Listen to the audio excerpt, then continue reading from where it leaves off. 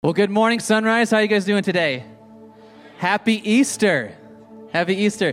He is risen, and he is risen indeed. Amen. Why don't you guys stand with us? I want to say a special welcome to you all for joining us on this great day, and welcome to those of you maybe with us for the first time. We're going to worship and celebrate together, so let's sing together. Let's do this.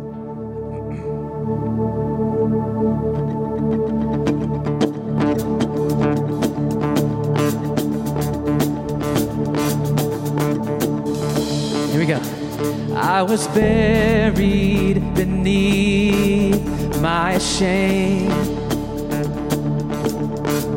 And who could carry that kind of weight?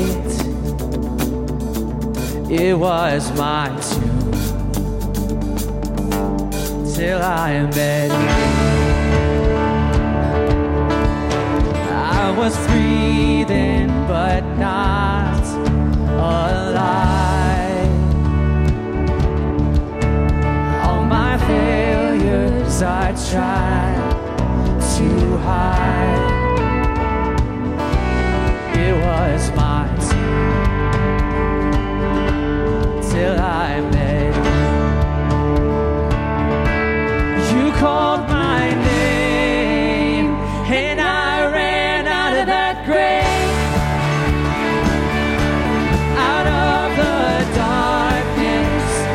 To your glorious day,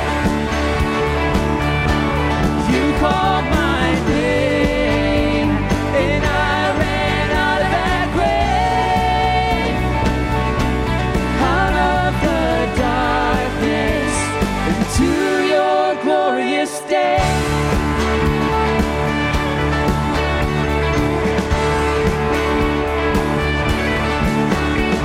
Your mercy has saved my soul.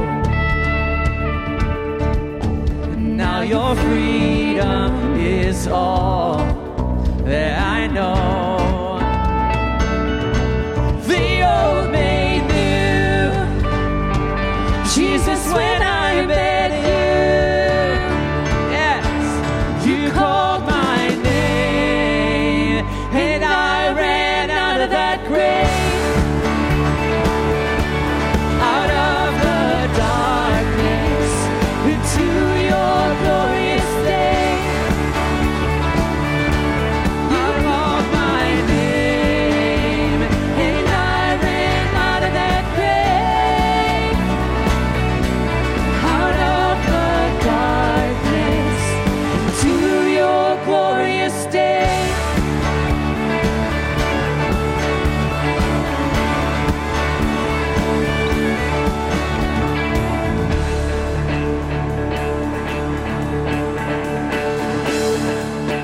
Playing this together. It's our story.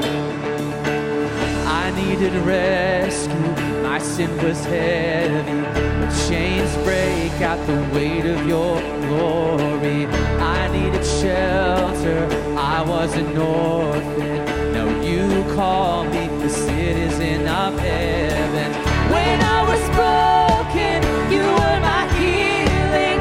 Now your love is the air that I'm breathing. I have a future, my eyes are open, 'cause when you call my name, I ran out of that grave,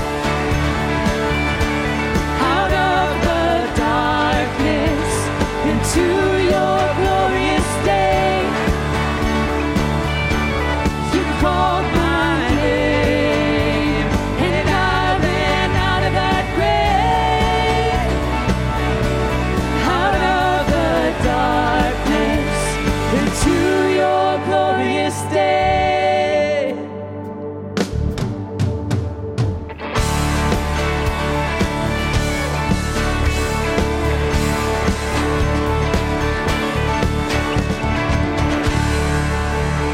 Amen.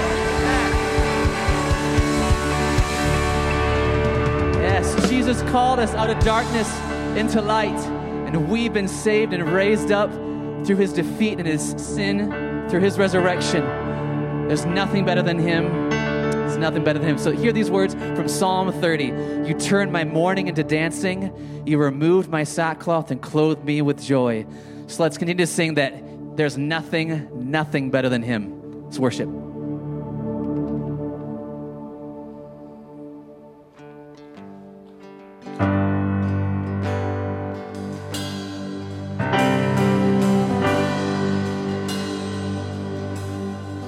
I searched the world, but it couldn't fill me. Man's empty praise and treasures that fade, but never enough. You came along and put me back together. Every desire, tell you that it's found here in your love. Oh, there's nothing better than you. Oh, there's nothing better than you, Lord. There's nothing is better than you.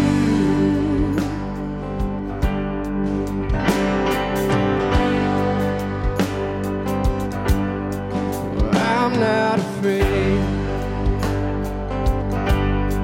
to show you my weakness, my failures and flaws.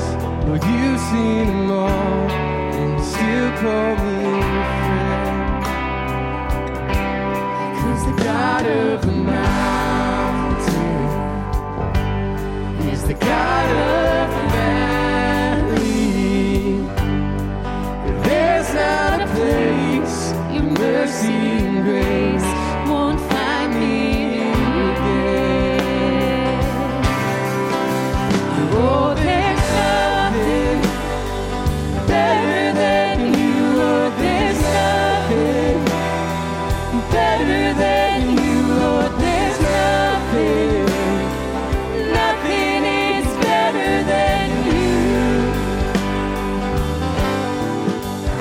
Oh, there's nothing better than you. Lord, there's nothing better than you. Lord, there's nothing is better than you.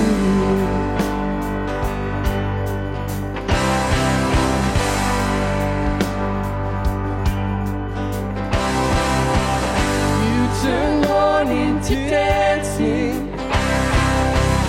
You give beauty for ashes. You turn shame into glory.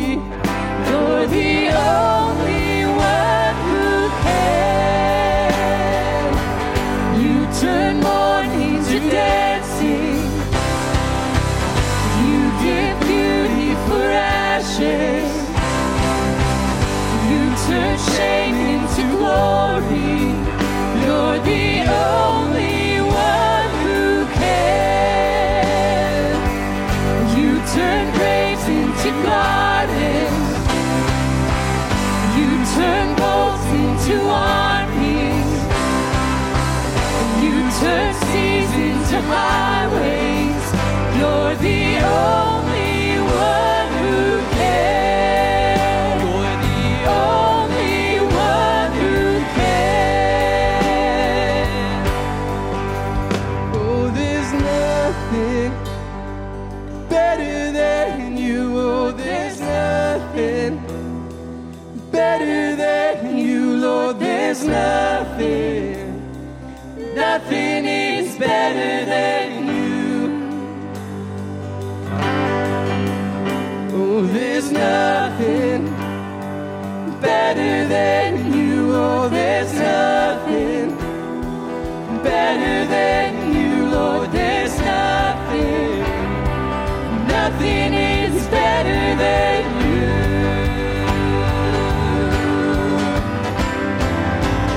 You turn graves into gardens. You turn boats into armies. You turn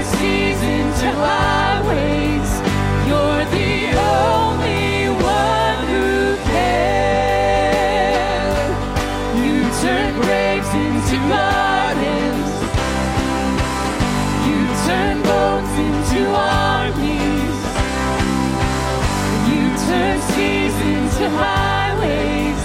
You're the only one who cares. You're the only one who cares. You're the only one who cares.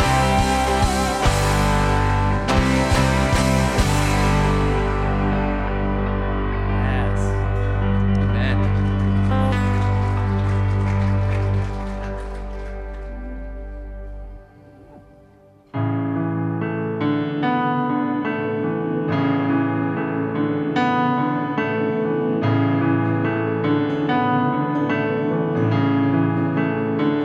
How great the chasm that lay between us, how high the mountain I could not climb.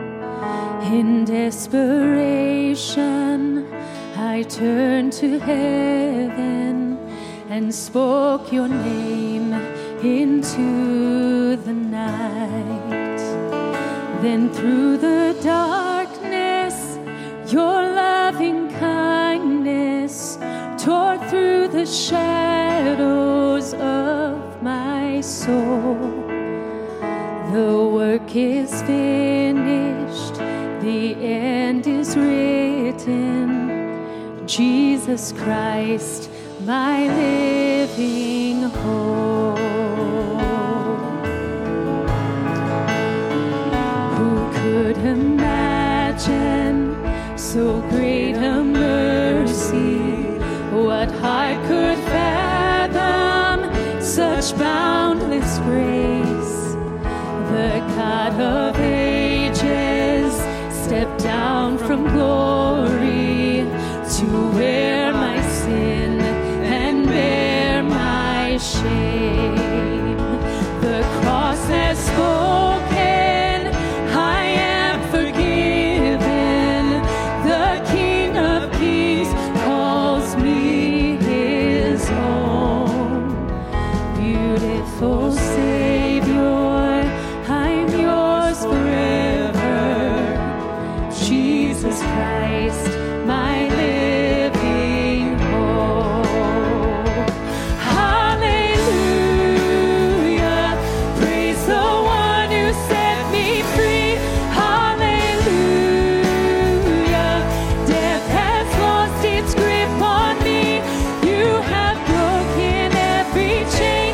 There's salvation in your name, Jesus Christ, my living hope. Hallelujah, praise the one who set me free. Hallelujah, death has lost its grip on me. You have broken every chain. There's salvation in your name, Jesus Christ, my living hope. Then came the morning that sealed the promise. Your buried body began to breathe. Out of the silence, the roaring lion declared the grave had no hold on me.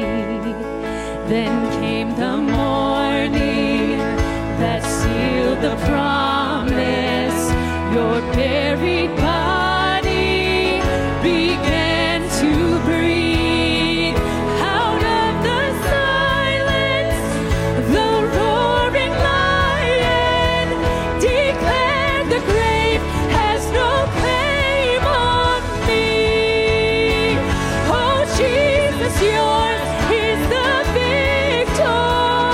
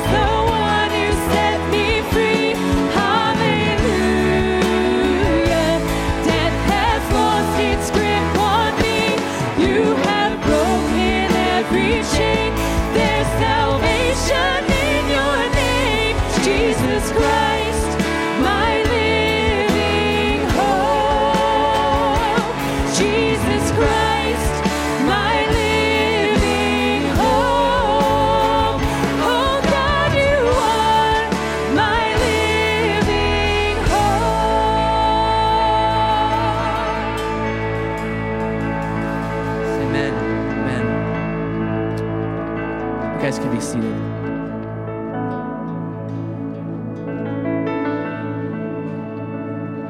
Lord, you are so much more powerful than we even understand, so much more good than we can realize.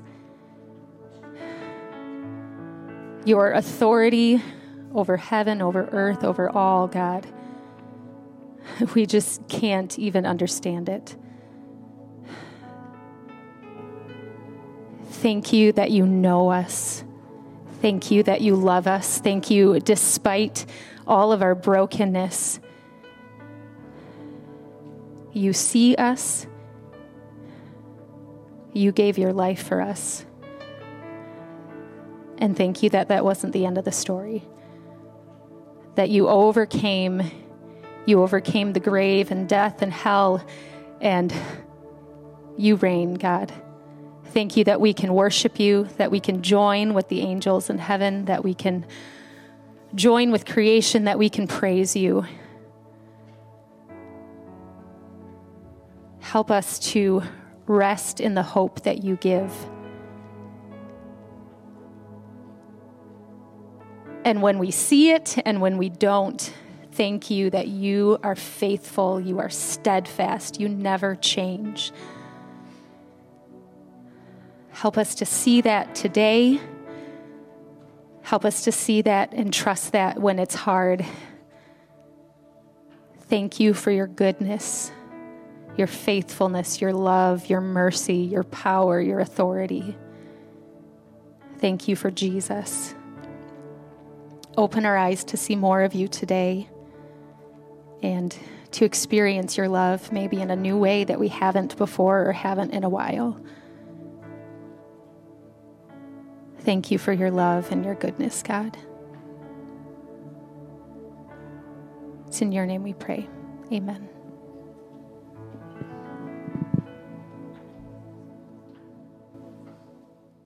Good morning again. Dan already said it, but he is risen.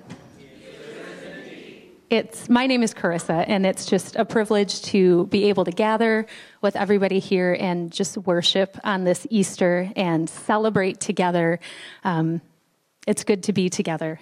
I just want to welcome you all to Sunrise. Many of you have called Sunrise your home for a long time. For those of you who might be visiting for the first time this morning, we want to say a special welcome to you. For those watching online as well, a welcome to you. If you are visiting for the first time, we really would just love to say thank you. We promise we're not going to do anything scary, but just thank you for being here this morning. If you're here in person, you can stop in the lobby at the Connect table afterward, and we have a gift for you there. If you're watching online, you can look for the link in the comments, and anybody here, you can also scan the QR code, and that'll bring you to our website, and you can find out a little bit more about us. You can also see all of the announcements that I'm about to share with you right now, which we do have several things coming up in the next 2 weeks here.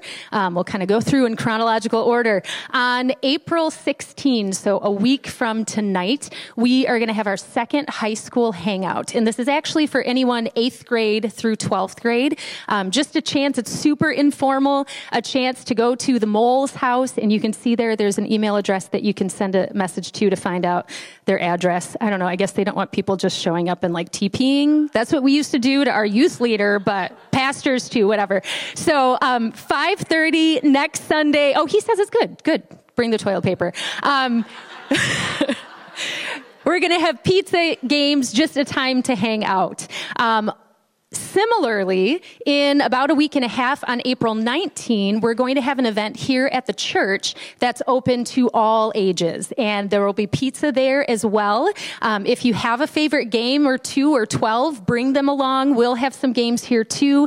That's at 6 p.m. And again, that's not exclusive to high school. That's everybody. Just come and hang out, and you can decide how competitive you want to be with that. And if you can come, we just would like to give a head count for pizza. So Dan's email address is on the screen if you can give an RSVP about that. Not involving pizza, but on April 22, there's going to be a different kind of an opportunity, discipleship training, and this is multi-church, lots of different people there. So if you are at all interested, that's going to be on April 22 from 9:30 a.m. to 12:30 p.m., and you can RSVP for that on the events page if you would like to participate in that.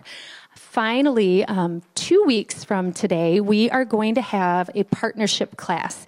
And if you are new to Sunrise, or if you've been attending for a long time, but you've just never participated in this, this is a great way to learn more about our church, about the ministries, even a little bit about our history, and just get connected with people. We would love for you to come on in after the service. Lunch will be provided. We do ask you as well to RSVP, so we just know how many people to plan on. There's no commitment. It's not like you go through the course and then, we take a thumbprint or drop of blood or anything like that. Nothing like that. Just a chance to find out more about our church and ways you can get connected. So all of that information is on our website or the Sunrise app, and you can find out more. But right now, we would like to take a couple minutes to stand, say hello to people, grab more coffee in the back, and this is also when our kids can be dismissed for the super exciting Easter egg hunt and children's ministry. So take a moment. All right, good morning, Sunrise family. I want to thank Roger for paying attention and actually responding to that. Hey, great. If you are a visitor with us today, we are really thankful for you to be here. My name is Dennis. I'm the pastor. As you can tell, today is going to be a full and a good day. We're going to be gathering around the Lord's table a little bit later on, and we're going to be talking about living the resurrection. So if you've been in this business, the business that I'm in, right, vocational ministry, pastoral type stuff, for any length of time at all, you realize that there are certain expectations that are laid upon us pastor types when it comes to certain times of the year. Christmas especially, some of the secular holidays like Mother's Day, Father's Day. Some of the moms are like, oh, how dare you call that secular? Right? But one of the interesting things about a time like Easter is that all of you come and you expect to hear a message about the resurrection. Amen? Yes. And you expect to hear it in a fresh way, in a way that you've never heard it before. So right at the outset, I just want to say, get ready for disappointment. No, we come and we gather, and every Sunday is supposed to be a time where we come and we gather together and we celebrate the resurrection of Jesus, right? It's what sets us apart as followers of Him. But I wonder today if, as we celebrate the resurrection, it might be helpful for us to consider what it means to live the resurrection. Might I suggest that your ability and my ability, those of us who follow Christ, our ability to live the resurrection is directly connected to a couple of different things. Number one, our commitment to love the Savior. And number two, our commitment to follow the Savior. And if Jesus really meant what He said, if we are to love the Savior, that love is demonstrated by love for our neighbor. And if we are to follow the Savior, following Him means laying down our lives for one another. You see, friends, my ability to live the resurrection isn't tied to my past. Can I get an amen on that? Amen. Right? It's not about where I've been or what I've done or who I've been associated with. It's not about, praise God, my successes or my failures. It's not about my job or my vocation. You see, this is one of the things growing up in the place, in the space where I grew up, and I think I've shared this with many of you, wonderful family, wonderful home. Like if life is a 5-step race, I had a 4.5-step head start because of who my parents were and those kinds of things. But I was kind of raised in a context that if you really wanted to follow Jesus, well, then you had to be a pastor type. Might I contend that living the resurrection has nothing to do with your vocation? But the calling to live the resurrection permeates to each and every person who names the name of Christ, no matter what we do to put food on the table. I'm thankful that my ability to live the resurrection isn't dependent upon me having all the right answers. I don't have to be certain.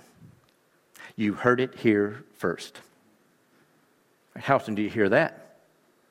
Again, from us pastor types. You don't have to be certain. It's okay. You don't have to have it all together. Doubt doesn't disqualify. And confusion does not cancel. No, living the resurrection is directly connected to my commitment to love and my willingness and desire to follow. Sometimes I think on these big and important days, it's important for us to be reminded that we are emissaries. Emissaries of the King of Kings and the Lord of Lords. And that being his emissary, his ambassador, doesn't demand that we're perfect. But we're called to have a settled intention. A settled intention, and maybe on today of all days, it's important for us to think about it in this way. It's not about perfection, it's about having a settled intention to just take one more step in the direction that Jesus is heading. In light of all this, I thought maybe John chapter 21 would be a good place for us to land today. It's one of my favorite passages, and it's super connected, and it's kind of the end of a story and the beginning of a story all at one time. Let's read it together, and then we'll talk through. So John chapter 21, verses 15 through 19, very familiar, and we're just going to unpack this together today and just see what the Lord might have to say to us. When they, Jesus and 7 of his disciples, had finished eating, isn't it funny how Jesus is eating all the time? Like it seems like forevermore, Jesus is around a table with somebody, and more than half the time it's around a table with somebody that he ought not be around a table with. He's my man, Jesus. And Jesus said to Simon Peter, Simon, son of John, right? Calling Simon by his name change name. It's interesting. Son of John, calling out his heritage. Do you love me more than these? Yes, Lord, Simon said. You know that I love you. And Jesus said, feed my lambs. Literally, the word for feed here means to tend, to take care of. Basically, to think about it in this way. Anything that a person who is a farmer or a rancher or whatever would do to take care of their livestock, that's what Jesus is telling Peter to do. Take care of my lambs. The word lambs here is really interesting as well because this word is only used by John in the New Testament. How funny is that? At this point, you should be like, oh, yeah, oh. Okay? Only John uses this word, and the vast majority of the times that it is used by John is in the book of Revelation. Oh, yeah, really, really intriguing. And this is the only time that it's used of someone other than the risen Christ himself. Now, you've got my attention. This word is, aside from this instance, exclusively used to talk about the Lamb of God who takes away the sin of the world. Ooh. Feed my lambs, feed my emissaries, feed my people, my community, those who follow after me. And again, Jesus said, right, we're on repeat here, Simon, son of John, do you love me? He, Simon Peter answered, yes, Lord, you know that I love you. And then Jesus said, take care of my sheep. Literally, the word here for take care of is shepherd. Shepherd my sheep. Guard them, feed them, lead them, be with them. Another interesting nuance at this point in this conversation is that, and we wouldn't pick it up in our English translations, but Peter and Jesus at this point are using two different words for love.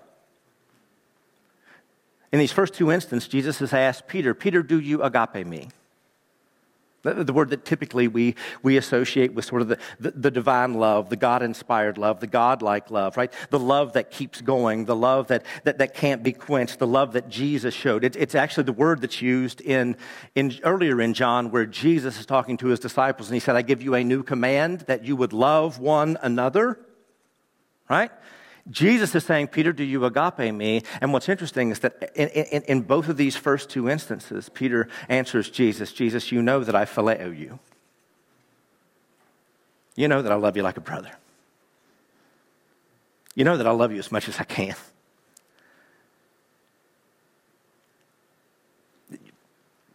Well, keep a pin in that. We'll get to that here in a second. Verse 17. The third time, Jesus said to him, Peter, Simon, son of John, do you love me? And Peter was hurt because Jesus asked him the third time. Right? I get this. As someone who loves and who is loved, you have somebody that asked you a repeated question, and it's almost like, do you love me? Yes, I do. Nah, you don't understand what I'm saying. Do you love me? Yes, I do. You don't understand what I'm saying. And Peter was hurt because the third time, Jesus asked, do you love me? And he said, Lord, you know all things. You know that I love you. And Jesus said, feed my sheep. Very truly, I tell you, this is Jesus to Peter, when you were younger, you dressed yourself and you went where you wanted. At this point in your life, Peter, you've kind of done what you wanted to do. You've been your own man. You've set your own course. But when you're old, it's interesting. I think that the contrast here is funny to me. Like being old, a person that's old is simply someone that's older than me.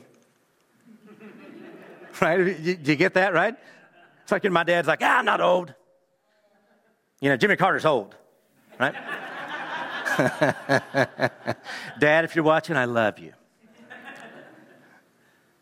But when you were old, you will stretch out your hand and someone else will dress you and lead you where you do not want to go. It's really important. And then Jesus said this to indicate the kind of death by which Peter would glorify God. And then he said to him, follow me.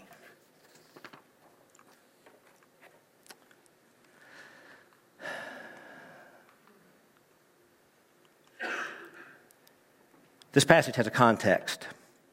It has several contexts, actually, that will shed some light on some of these things and why Jesus used the words that he used and why Peter responded in the way that he responded. And hopefully it'll be an opportunity for us to consider for ourselves how we would answer those questions should they be asked to us.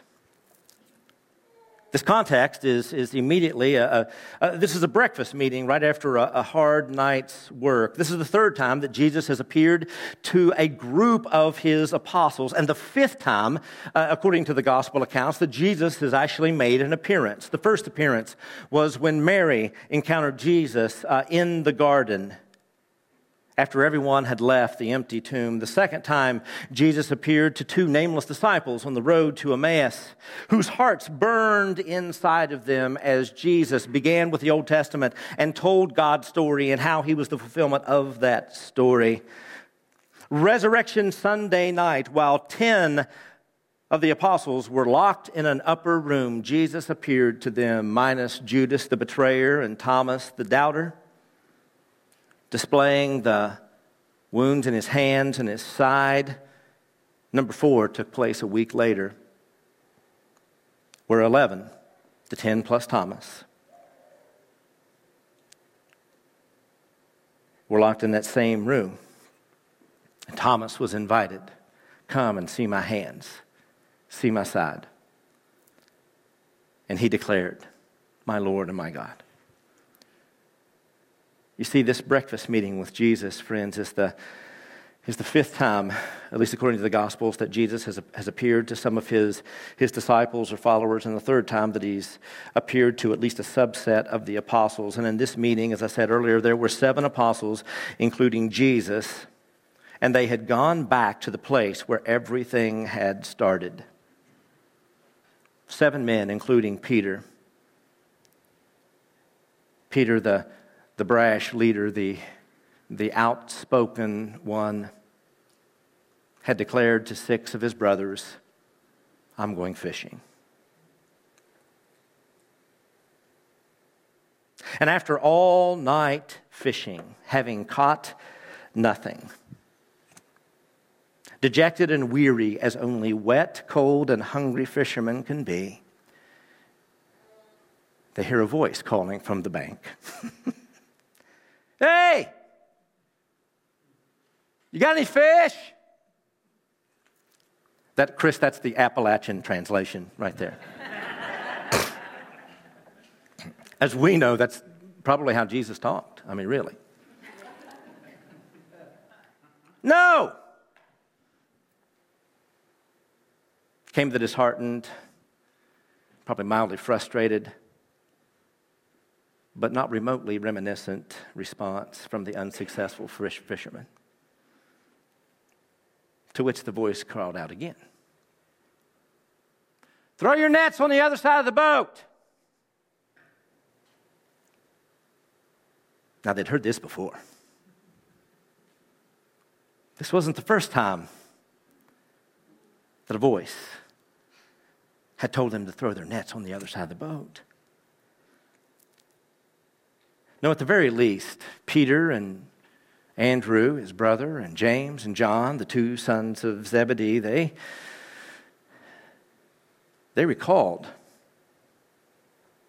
a voice telling them to do this. They recalled the teacher who had stood on the bow of the boat, who had them push out a little bit from the bank, who had taught the people, and as they had finished up washing their nets after 3 years prior, having fished all night and not caught anything that night either, they recalled the day. The voice, his voice, had urged them to cast their nets on the other side of the boat. Can you imagine the knowing glances between at least those 4? Or the others who had no doubt heard that story ad nauseum? See, you know what it's like, right? You got a really good story, you tell that story over and over, right? And the people that you love, they know the stories that you tell. And I wonder if they sort of stood there with their nets in their hand and they threw them out. You see, just like last time, this time they obeyed. Just like last time, the nets were filled to the point of breaking. Just like last time, there was no doubt who the voice belonged to. It belonged to the man on the bank, and he is the Messiah. John looks at Peter and makes the dumbest, most obvious statement in the world. "Thank you, Captain Obvious, John. It's the Lord." Right? And the guys are like, "No kidding, Sherlock."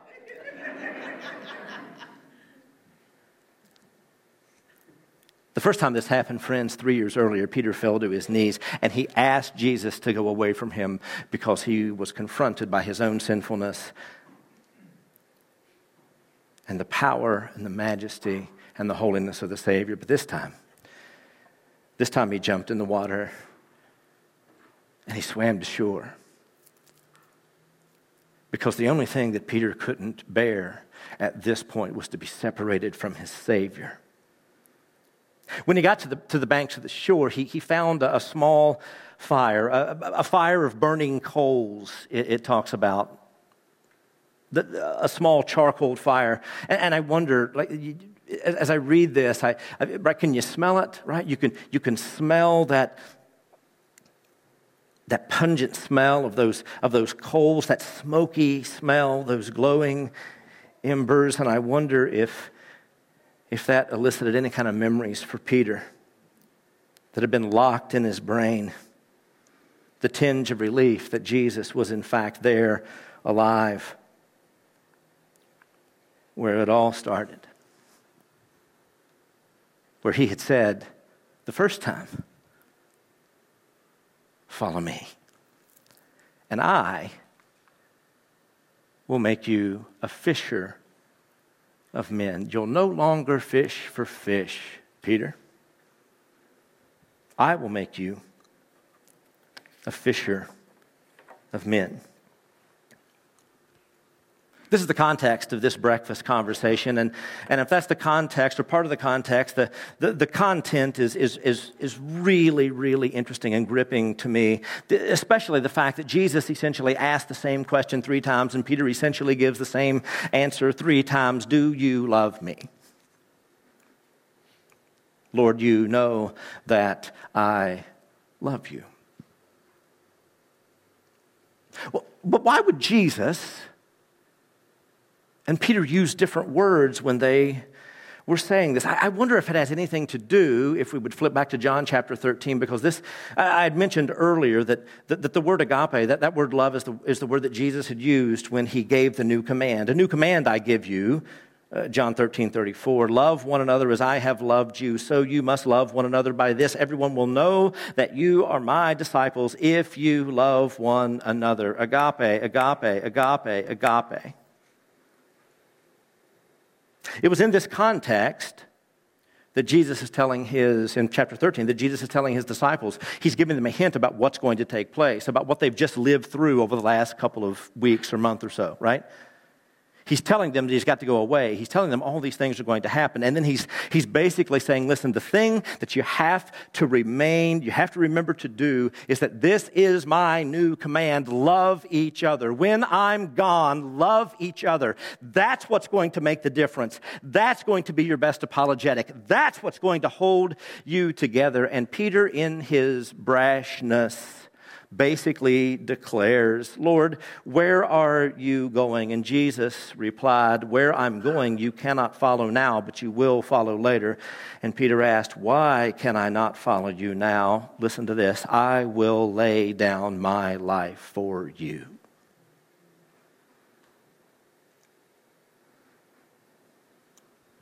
Lord, these other guys don't get it, I get it. Lord, you can tell me because I'm the one. There's nothing that will ever stop me from following you. My love, yes, I've got it. I've got the God-sized love. I know what it means. Except for the fact that he didn't. He didn't. It was a few chapters later in John chapter 18 that we see that Jesus' words come true, very truly. Chapter 13, verse 34 or 38b. Very truly, I tell you, before the rooster crows, you will disown me 3 times. And in John chapter 18, that's exactly what happened. You see, Peter thought he knew who he was. He thought he knew what it was to love the Savior until he was confronted by a young girl outside of the place where Jesus was being held and on trial. Yeah, see, he thought he was the one who was ready to lay down his life for the Savior until someone confronted him and asked, are you one of his disciples? And he said, no, not once, not twice, but 3 times he said, I don't know the man, standing around a charcoal fire. Do you know how many times the scriptures talk about a charcoal fire? Any guesses? Twice. John 18 is the first, where Peter stands denying the Savior. How many times?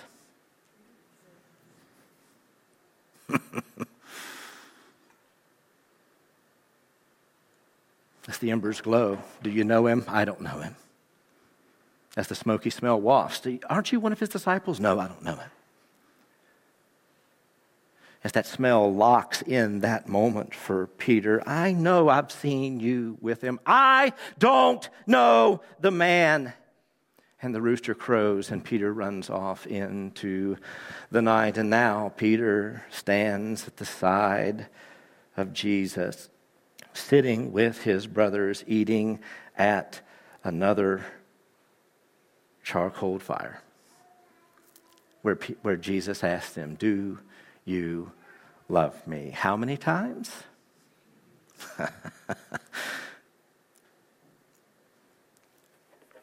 There's a couple of nuances here that really intrigue me as well in the question. See, in Jesus' first question and Peter's last answer, there's a little bit of a shakeup here that I find very, very intriguing, is that Jesus looks at Peter and he says, do you love me more than these? And it's interesting because in the Greek, we're not exactly sure who the these are. They could be one of two things. It could be the fish, or it could be the other disciples. So in essence, it could read, by grammatical inference, Peter, do you love me more than your brothers? Are you still the arrogant, brash, self-righteous know-it-all who said back in John 13 that you'd follow me no matter what the rest of them did? Or are you the person that I knew you would become when I changed your name from Simon to the Rock? Peter, do you love me more than these fish? You see, friends, here's the thing that I think we don't often pick up. When Peter said to his brothers, hey, I'm going fishing, just before this passage that we're looking at, Peter wasn't a recreational fisher. He wasn't a recreational fisherman, right? Like the Jansen boys. This was his job. This was his vocation. Peter was in the crucible of a crisis of faith. I believe with all of my heart, when Peter looked at those guys and he said, I'm going fishing, I believe that Peter had thought, my behavior has disqualified me from ever following Jesus, from being the person that he had called me to be. You see, this is my crackpot theory, is that I think that Peter was going back to fishing because he thought, I'm no longer worthy to do what Jesus had called me to do because I messed up so badly. And yet here we are, beside a charcoal fire, looking into the eyes of the risen Savior, being asked the question, do you love me? And for the first time in his life, Peter, I think, understands himself well enough to say, Lord, I love you as much as I can. I love you with all that I have, but I'm not going to be so brash to say that I love you perfectly in a God-shaped love. I love you with all that I have. And this brings us to the third answer. Lord, you know all things. You know that I love you. What else is interesting is this third time that Jesus asked, do you love me? He actually goes to where Peter is. Peter, do you phileo me? Lord, you know all things. You know that I love you. And those three answers: tend to my lambs, shepherd my sheep, tend to my sheep. Three answers.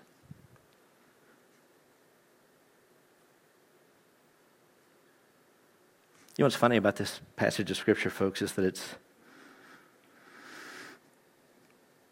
I don't think it's about Peter's belief in Jesus. I think it's about Jesus' belief in Peter.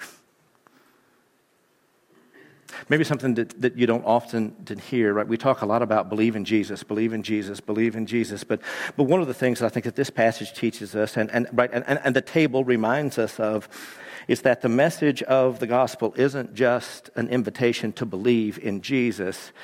It's an assurance that Jesus has believed in you. That he has come to you. That he has taken the journey from heaven to earth. That he has lived a perfect and sinless life. That he has taken upon all your guilt and all your shame and all your sin. That he has borne your punishment and has given you his righteousness. It's a declaration of his belief, of his love, of his faithfulness. And I love this at the very end. What is the last thing that we see in these few verses that Jesus says to Peter? It's a reinstitution of the thing that he told him at their first meeting 3 years prior. Follow me. You've not, Peter, sinned or failed your way out of service. You see, because it's never been about us being good enough or running fast enough or jumping high enough. No, this is how they'll know that you're my disciples, if you love one another. As the worship team comes and as the elders come forward. Today, folks, we're going to... Yeah, Corey, that includes you. Yeah, Lindsay, thank you.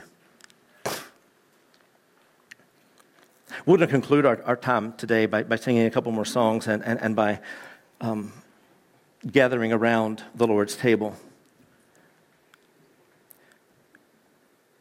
And as we do this, there are a couple things. We're going to pray here in a couple minutes. I'm going to hand out some of the elements. There's bread here, but for those of you that may have a little bit of a gluten intolerance or anything like that, there's also little, I don't know what they're made out of. But they're here, Corey. Yeah. But as we come, here's what I want you to consider. I want you to consider these two questions that Jesus asked to Peter, and I want you to consider them for yourself. Dennis, do you love me?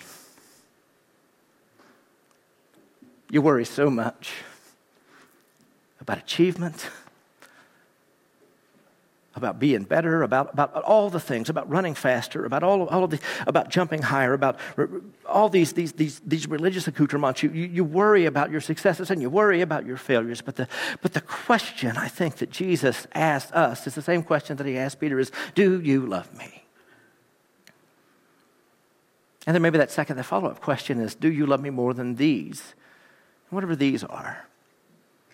Whatever that thing is that maybe has sort of creeped in and encroached upon the throne of your life, something that you've elevated to a place that it ought not be elevated. And Jesus is simply asking you to take that off of the throne of your life and to put him on the throne of your life. The Apostle Paul is setting out instructions for the church of Corinth when they gather around the table. Right? And they would have this big full meal, and there would be a time where they would come together. And he said this is basically a time that when you do this, it's a time that you do two things. It's that you remember the Lord's death. That when we come together around this table, when we come forward and we receive the elements, that it is a tangible declaration and confession of the fact that we believe that Jesus has died, taken our sin and our death and our shame, and that he has provided for us his righteousness, that we're declaring him as Lord. But there's a second piece to this that Paul tells the church of Corinth, and he says that as often as you eat this bread and you drink this cup, you declare the Lord's death until he comes. We point and we say, Jesus is coming. It's a witness. Today we're not going to be able to come and to sit around a table. But these dear friends, they're going to take some of these elements and they're going to fan out, and Debbie and Gina are going to be over here, and Corey and Lindsay over on that side, and Kate and Carol are going to stand right in this area, and we're going to invite you to come and to do two things today. If you are a follower of Jesus, I want to let you know you are welcome. You're welcome around this table to declare that he is Lord and to witness the same before these saints. You may be thinking to yourself, Dennis, man, it's been a long time. It's been a long time since I've been in a room like this. It's been a long time. And you talk about successes and failures, but man, my list of failures is a lot longer than my list of successes. Can I tell you, join the club. You see, here's the amazing thing about the table of God that Jesus has set for us, is that there's always more room. There's always a chair. There's always a place. So you're invited to come, to declare him, to trust him. As you come, the servers, the elders will present the elements, the body of Christ broken for you, the blood of Christ shed for you. You are free and you are welcome to take those elements right here with them. You're free to go back to your chair and to take them. But we're not going to do anything, together in unison or anything like that. But it's a family that's coming together to remember Jesus.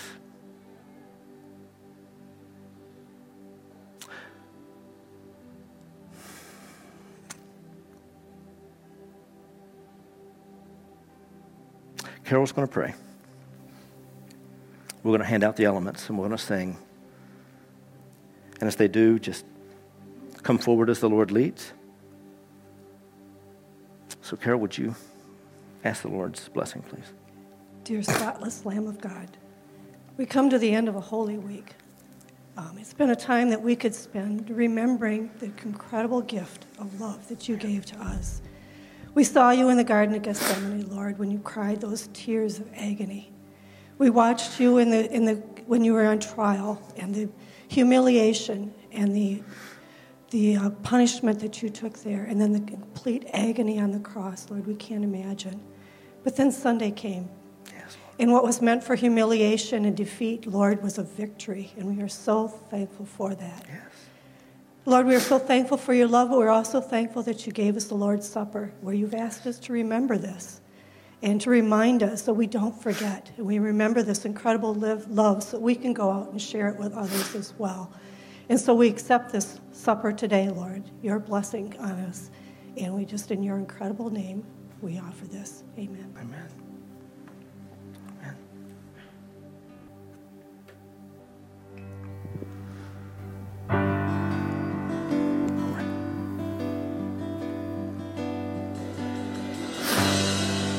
Everything changed.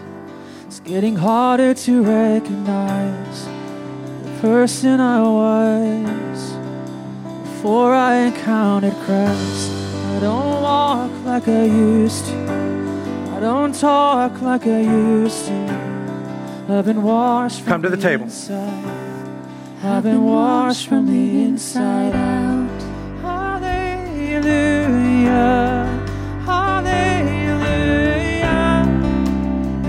It was the blood, could have only been the blood. Hallelujah, hallelujah. I know it was the blood, could have only been the blood.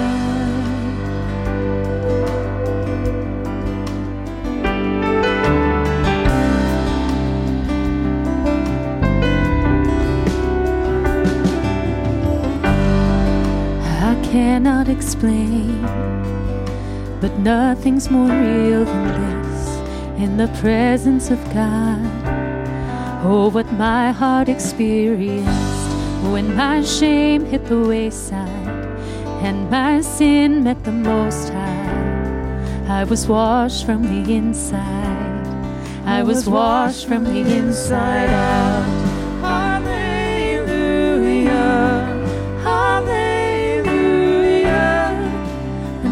It was the blood, could have only been the blood. Hallelujah, hallelujah. I know it was the blood, could have only been the blood. Could have only been.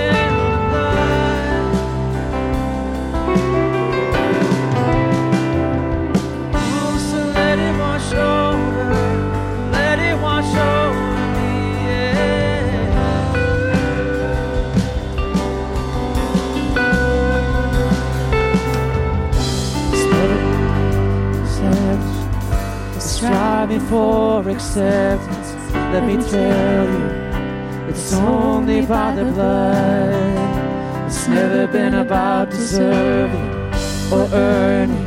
It's a gift that's freely given. Let me tell you, it's only by the blood. Does everybody wanna be holy or righteous, purified and spotless? Let me tell you, it's only by the blood. Does anybody want to be worthy, forgiven, justified, really living? Let me tell you, it's only by the blood. Hallelujah, hallelujah. Though it was the blood, could have only been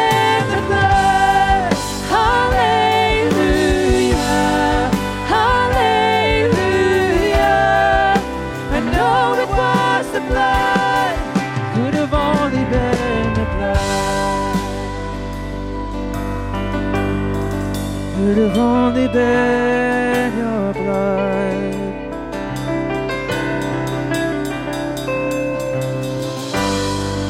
What can I say? Thank you is not enough. Jesus, your grace, your mercy poured out for us. I will love you forever, here on earth into heaven. I've been washed from the inside. I've been washed from the inside out.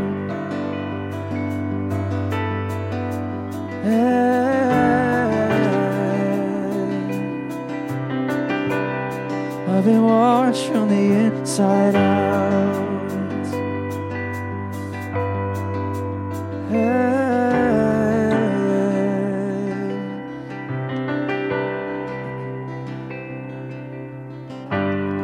How precious, how generous your blood poured out for us. How precious, how generous, we remember. You paid it in full, you paid it in blood, you paid it for us, Jesus.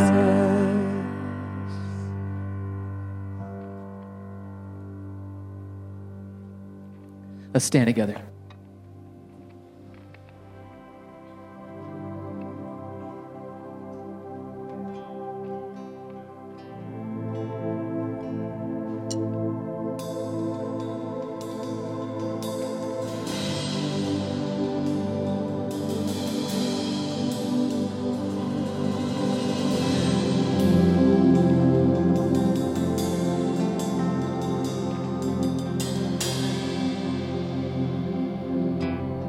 There was a moment when the lights went out, when death had claimed its victory. The King of Love had given up his life, the darkest day in history. There on the cross they made for sinners. For every curse his blood atoned. One final breath and it was finished. But not the ends we could have known. For the earth began to shake, and the veil was torn. What sacrifice was made as the heavens roared.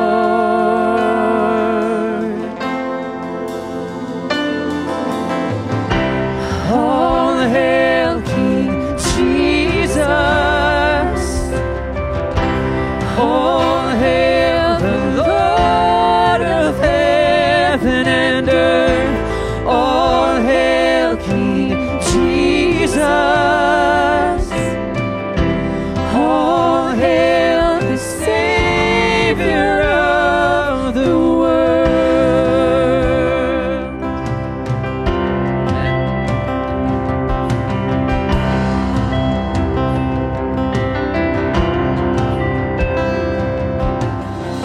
There was a moment when the sky lit up, a flash of light breaking through. When all was lost, he crossed eternity.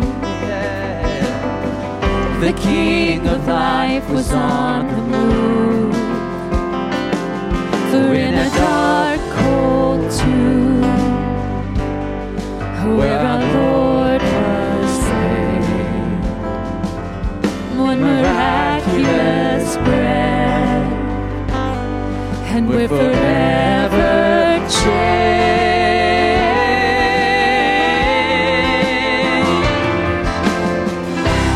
All hail King Jesus. All hail the Lord of heaven and earth. All hail King Jesus. Yes. All hail the Savior of the world. All hail King Jesus. All hail the Lord of heaven and earth. All hail King Jesus. All hail the Savior of the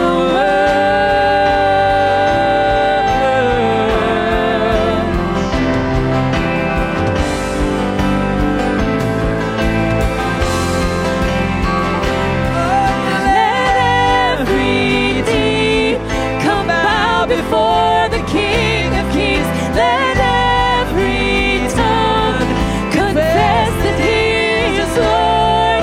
Lift up your shout. Let us join with all of heaven singing, holy,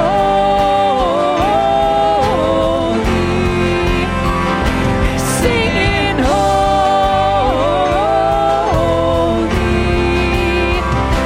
Cry out, holy, singing holy. All hail King Jesus. All hail the Lord of heaven and earth. All hail King Jesus. All hail the Savior of the world. Oh, we worship you, God.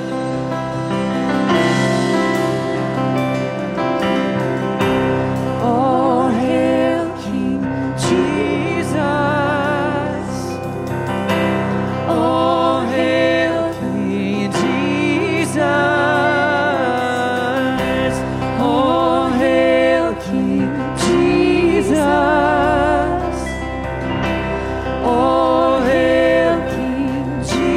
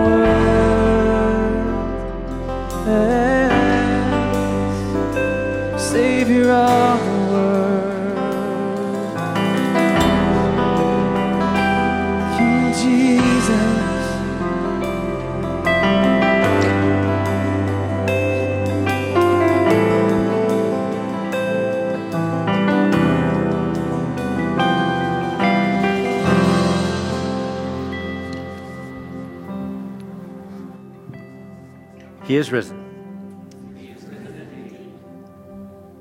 Not just today, every day. And you know how to live that resurrection? It's not about your accomplishments. It's not about our hard work. It's directly connected to our commitment to love and to follow Jesus. Not perfectly, but intentionally. To head in the direction that he's going. Thank you so much for being here, for celebrating this time with us. As we dismiss, please don't forget to worship through giving of your tithes and your offerings back in the little bucket back there on the table as you exit. We hope to see you again very, very soon. So, in the name of the one who restored Peter, for the sake of the one who has given his life, broken body, shed blood for you, may you, his sons and daughters, go in his peace. Have a wonderful day.